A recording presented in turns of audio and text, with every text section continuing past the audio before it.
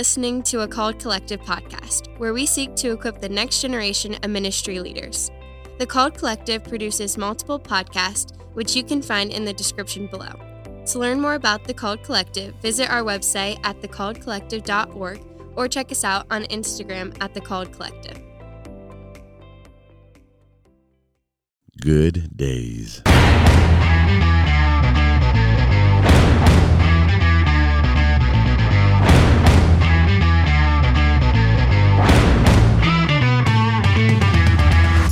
Welcome to the Good Days podcast with Eddie and Charlie. Charlie, it's good to have you back on the show. This is your show. Your show, bro. Oh, it's our show. Yeah. Hey, we're going to do something different. Instead of having a guest, we've been having guests this season 2, and it's been a blast. It's been incredible. We've had some phenomenal guests. But instead of having a guest this week, what are we doing? So we're calling this a timeout. A timeout. So like in the middle of a game, we got to call a timeout. Uh-huh. Okay. And what happens in the timeout? We just kind of go back in the locker room and we talk about it. The good, the bad, the ugly. Right. Because sometimes at the end of a half, it's bad. Yes. And you got to fire up the troops and get it back out there. You know, we had that crazy run with Davey, which was amazing. Yeah, it was. And then coming on the heels of that, I was at a 4-day retreat with 450 high schoolers and up in Michigan, and we're just running nonstop. Yeah. That's why your voice is like an octave lower than normal. An octave. Okay. Yeah. How does he do that? Folks, how does he do that? It's incredible. Well, when you don't sleep, I mean, in those 4 days, I probably averaged like 5 hours of sleep a night. Or 5 hours total. 5 hours total. Yeah, probably. But welcome back to youth retreats. Yeah, then you get back on Sunday night, and then it's like, hey, you got to roll. Monday morning, let's roll. Got to roll. Got to get to class. Get back into the rhythm. So this is a timeout, and we're going to kind of review some things that we've learned, and actually position ourselves to move forward too. So give us some of these thoughts. You've been taking incredible notes during our podcast, and it's been we've had some phenomenal guests. So you're going to throw out some things that we've been learning, and then we're going to respond to those. Well, the thing about taking notes is, and if you had me in class, you know this story, but I remember the first time that I was in a staff meeting, and John Maxwell happened to be there leading, and it was my first time really in that setting out at Skyline, and it was one of those things, if you weren't taking notes, then you were just like, what's wrong with you? Was Maxwell going to call you out? Oh, I didn't want to get called out. And so you got your notebook out and started writing stuff down. Yeah, because it had been the transition, and Jim Garlow was the pastor, and John was back, and his daughter was getting married at the church. And it's just one of those things where all of a sudden it's like, whoa, nobody told us. So we're walking down there, and Larry Lamb, young, adult pastor, Dr. Larry Lamb said, hey, gave me like a pen and a pad. It's like, take notes.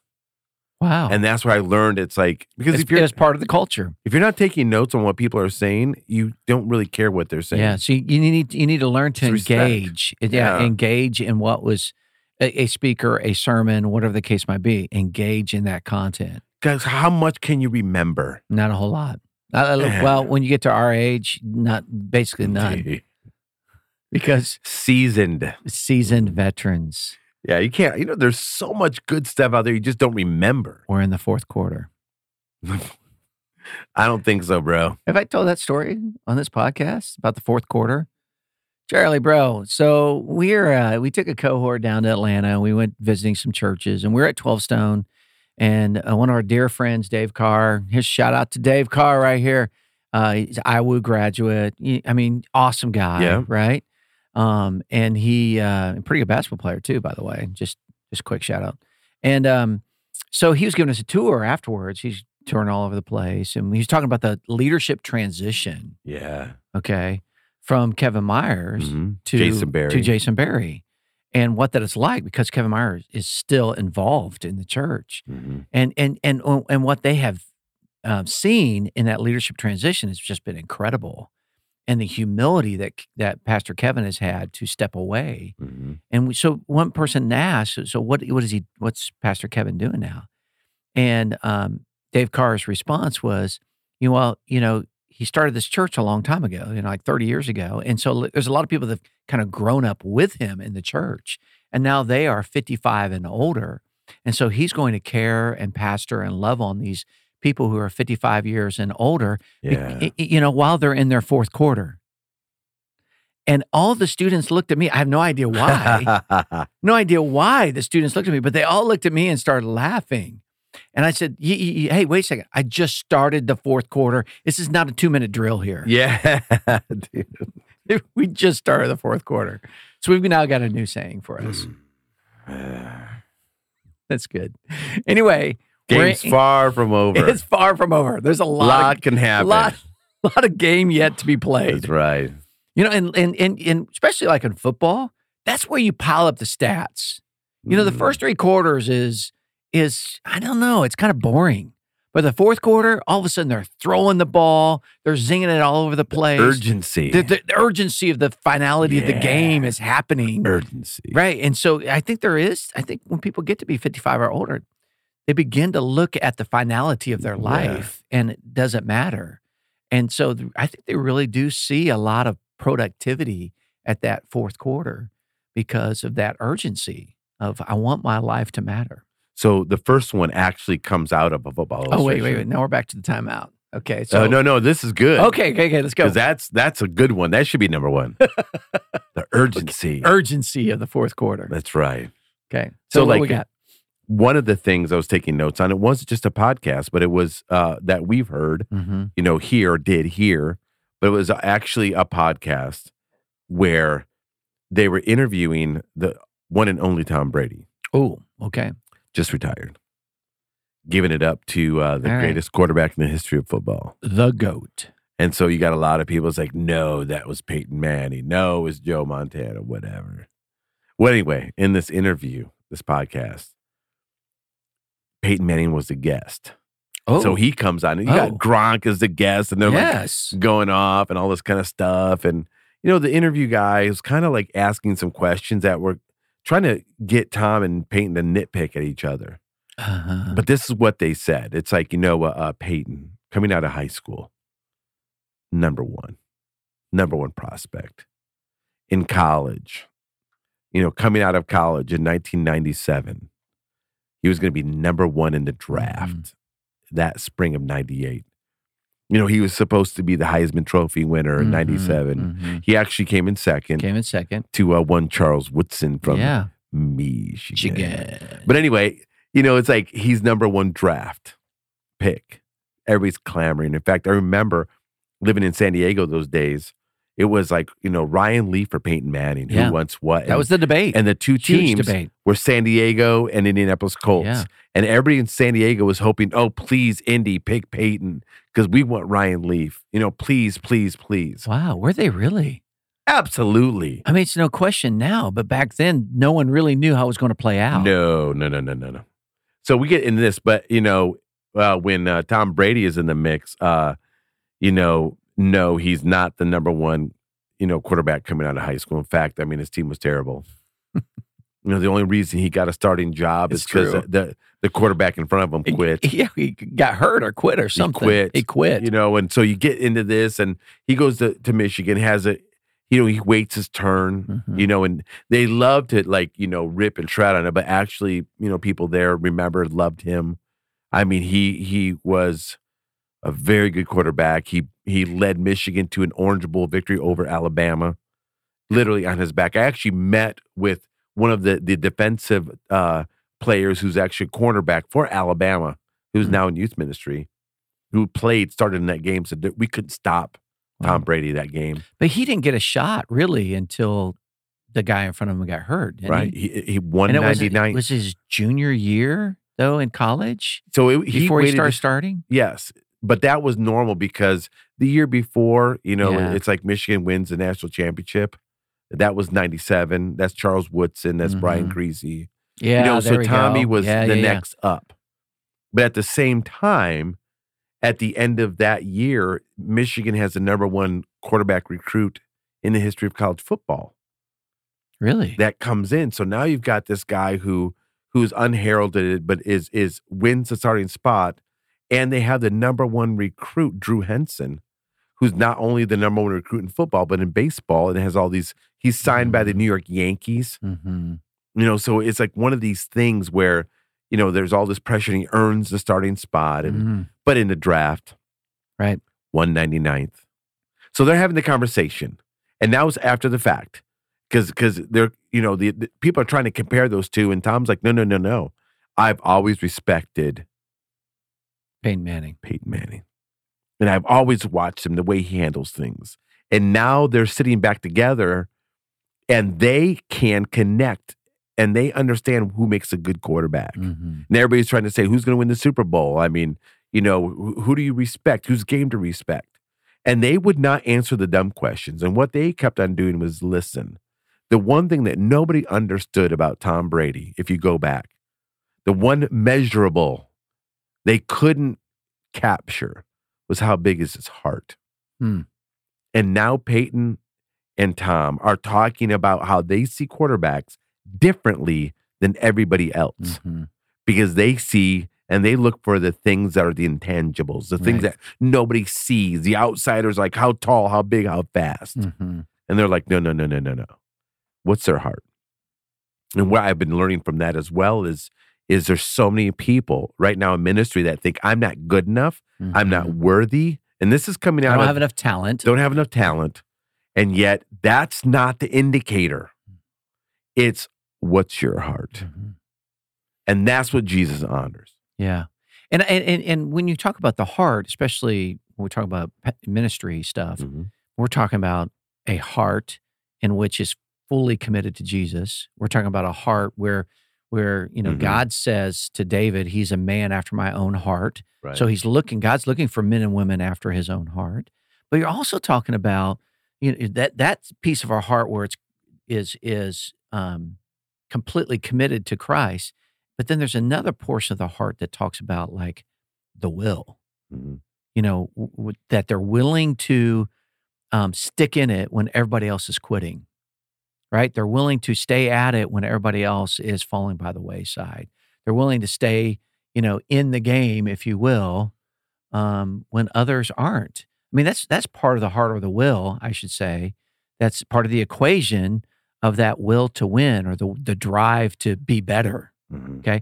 And when you look at like Tom Brady, pictures of him when he was in college and pictures later on when he's in pro, even this year, like he is way more stronger and than he was back in college. And he's 40 years old?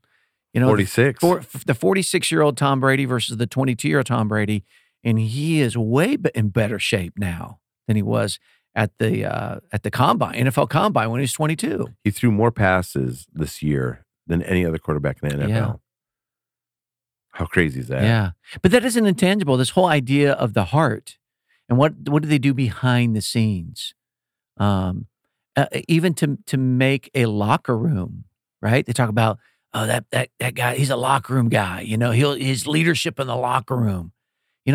When Tom Brady or Peyton Manning enters a locker room, it changes things. The silliness, what I've heard anyway, the silliness is gone, and there's a little bit more of a focus on what really matters. Yeah, at times, because they talk about they know how to play. Yeah, know when to play, and how to get to work. Then, Yep. So you think about this, and if you equate or associate your gifts and talents, like the things that are on the outside, and this is going back to Davey, then when those things fail you, so does your calling. Wow. Now, he didn't quite say it that way, but when he was talking about it, that's the note I took. Yeah. That it's like that this is kind of blending so with in other some words, other messages that I've heard, Tim Keller specifically. But when you get addicted to your gifts and your talents, and that's what you depend on and rely on, and your identity is in those things, and not that calling, that heart-driven thing that is supernaturally imparted in you by God himself. And so when those things fail you, so is your ministry a failure. So things like if someone else is a better speaker than you, you sit there and go, oh my goodness, well, what good am I? Yeah. Or if someone else is a better discipler than you, oh my goodness, then what good am I? They get the opportunity. They get called to be on the team. They Yeah. they get the speaking gig. They Yeah. get the lead worship or whatever. Whatever it might be.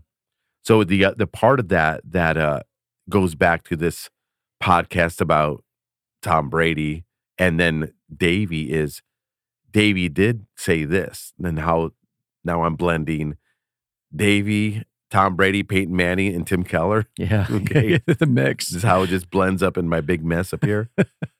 Is that they came back and also said this, and this is Davey and Tim Keller, that outer is your gifts and your talents, but the inner is the fruit of the Spirit. Right. And that can't ever be compromised. Mm-hmm.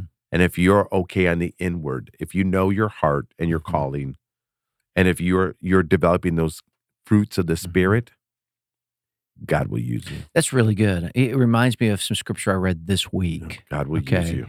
That the whole story of Saul and David, and then there's this statement in that scripture, and it says in 1 Samuel, it talks about man looks on the outward appearance, but God looks at the heart. And so often we do look at the outward appearance of someone, their height, their weight, their physique, their looks, their talents, their skills. We look at those outward appearances, but what really matters is what God looks inward into the heart, and that is the fruit of the Spirit that you're talking about. And ultimately, which is more important? Ultimately, it's the heart of the person that's way more important than the outward appearance or those skills and talents that we bring to the table. Talking to people who are in the last 2 minutes of the fourth quarter.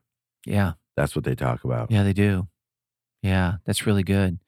And I think the thing too is when we're talking about everybody, okay, we may not be as talented or skilled or good looking as somebody else, but we all can love Jesus purely and wholly and completely. Love the Lord your God with all of your heart, with all of your mind, with your soul, and with all your strength. That's the first and greatest commandment. And that is something that you and I and everybody else, as we desire to do that, we can lean in and love Jesus with all we have. Keeping with this football analogy, it's like if your heart's not right, you could be, kind of like what happened with the Indianapolis Colts in Minnesota this year. You can be up 33-0. Oh my goodness. In the first quarter, second quarter, you have to bring up third painful quarter. things for the Colts fan. This is very painful. This is terrible because I'm a huge Jeff Saturday fan. Huge. I love him. Yes. I know him. All right. He's a solid, godly person. So is Karen, his wife. I mean, they're wonderful people. So this hurt me. But you can be up, 33 points in the third quarter and still lose the game in the fourth quarter. Yeah. Your heart's not right. And we're talking now ministry. Well, we're talking ministry. And when we talk about ministry too, I think there's a lot of analogies with this too. Things like it's not how you start the race, it's how you finish the race. Yeah. And this is what is troubling, because you and I have seen a lot of our friends start off really well in ministry, and they've stumbled and they've fallen, and some have gotten back up and have run a good race, and others have completely dropped out of the race. And that's sad to see. And then at the end, as we are in that fourth quarter, I think for all of us veteran pastors, we need to finish strong in this idea of longevity in ministry. And we want to finish strong. And we don't want to finish strong for our sake. We finish strong to honor Christ and to bring glory to God. That's the purpose. That's the mission. So we're going to do a little speed round here. Okay, here we go. Speed. So this is speed round. Another note that comes up, this is actually number 3, but we know that God uses people, but so does the enemy. Ooh.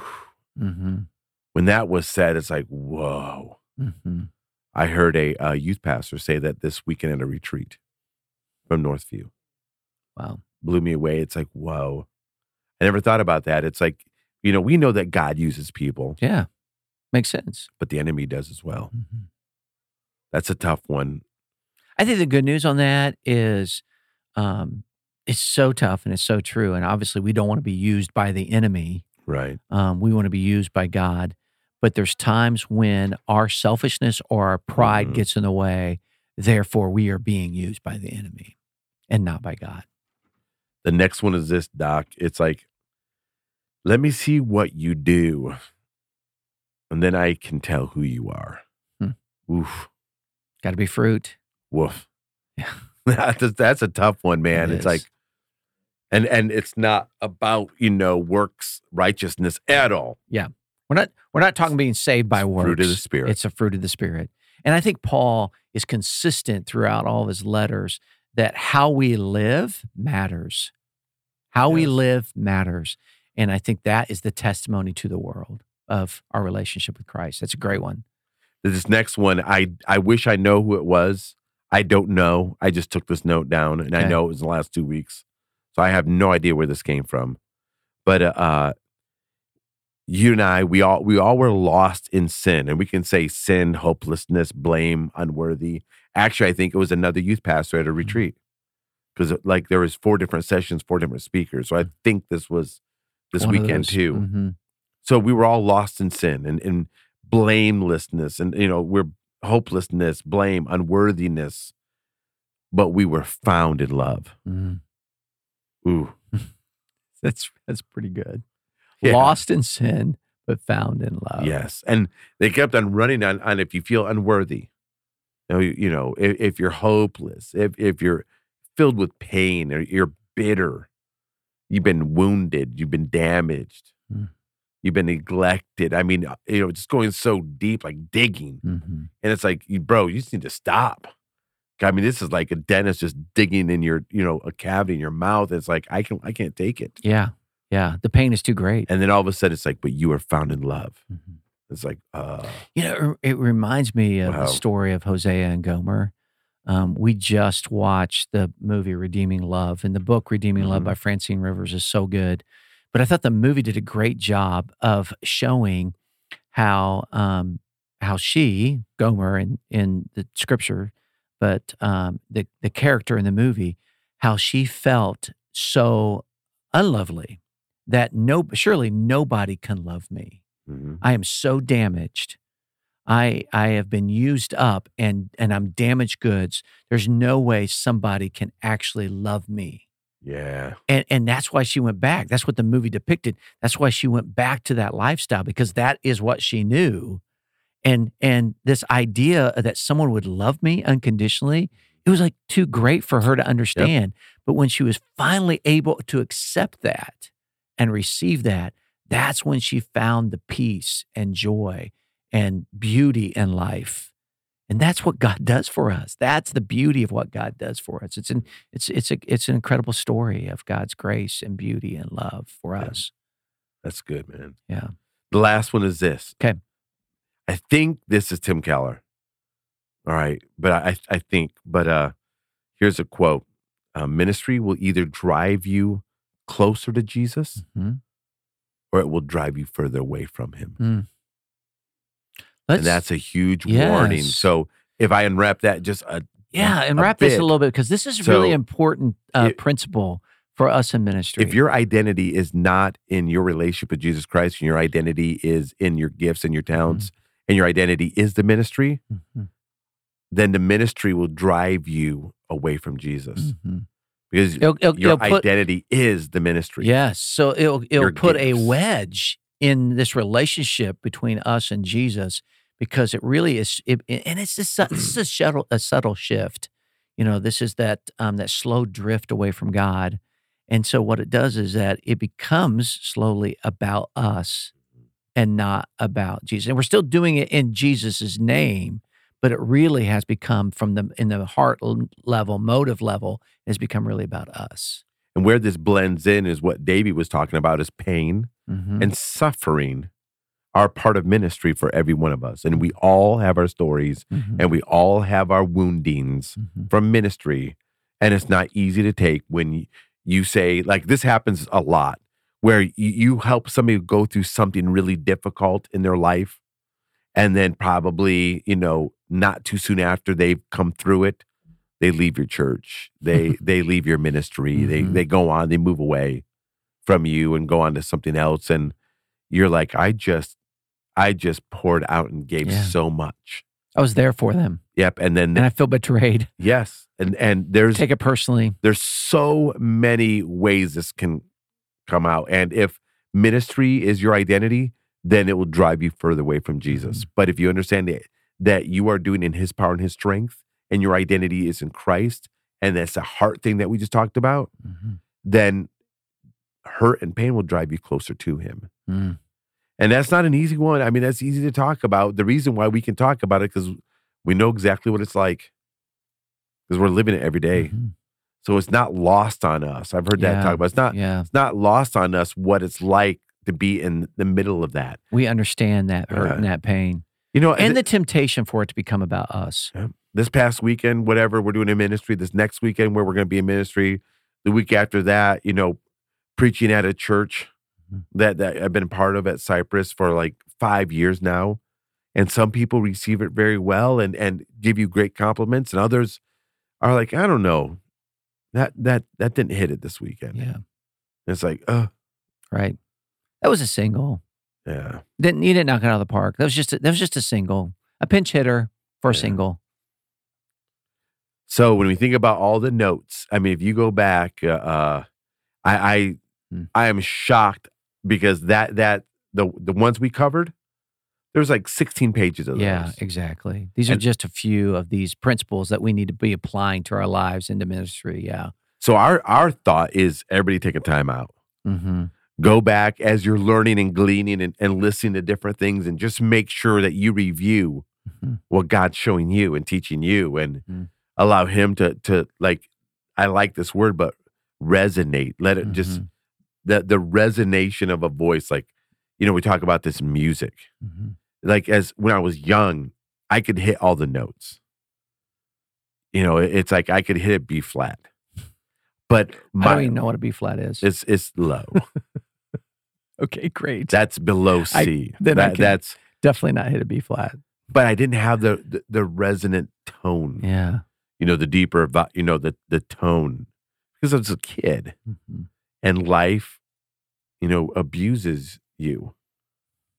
And over time, it's like you got to let those things resonate. So all of a sudden now you have this, this chance to really learn and grow from those sufferings and those painful moments, and allow the things that you learn to come back and actually minister to you. Yeah. And learn your lessons from the past. So even the things that hurt you, and what your ministry has is more of this maturity to it. So as we think about maturing your voice or maturing your ministry, that happens over time. Yeah, I agree. And it happens through suffering. And we have to go back in the locker room and reminisce, and then coach. It's really good. Our Lord and Savior Jesus Christ says, okay, let's go out to the fourth quarter.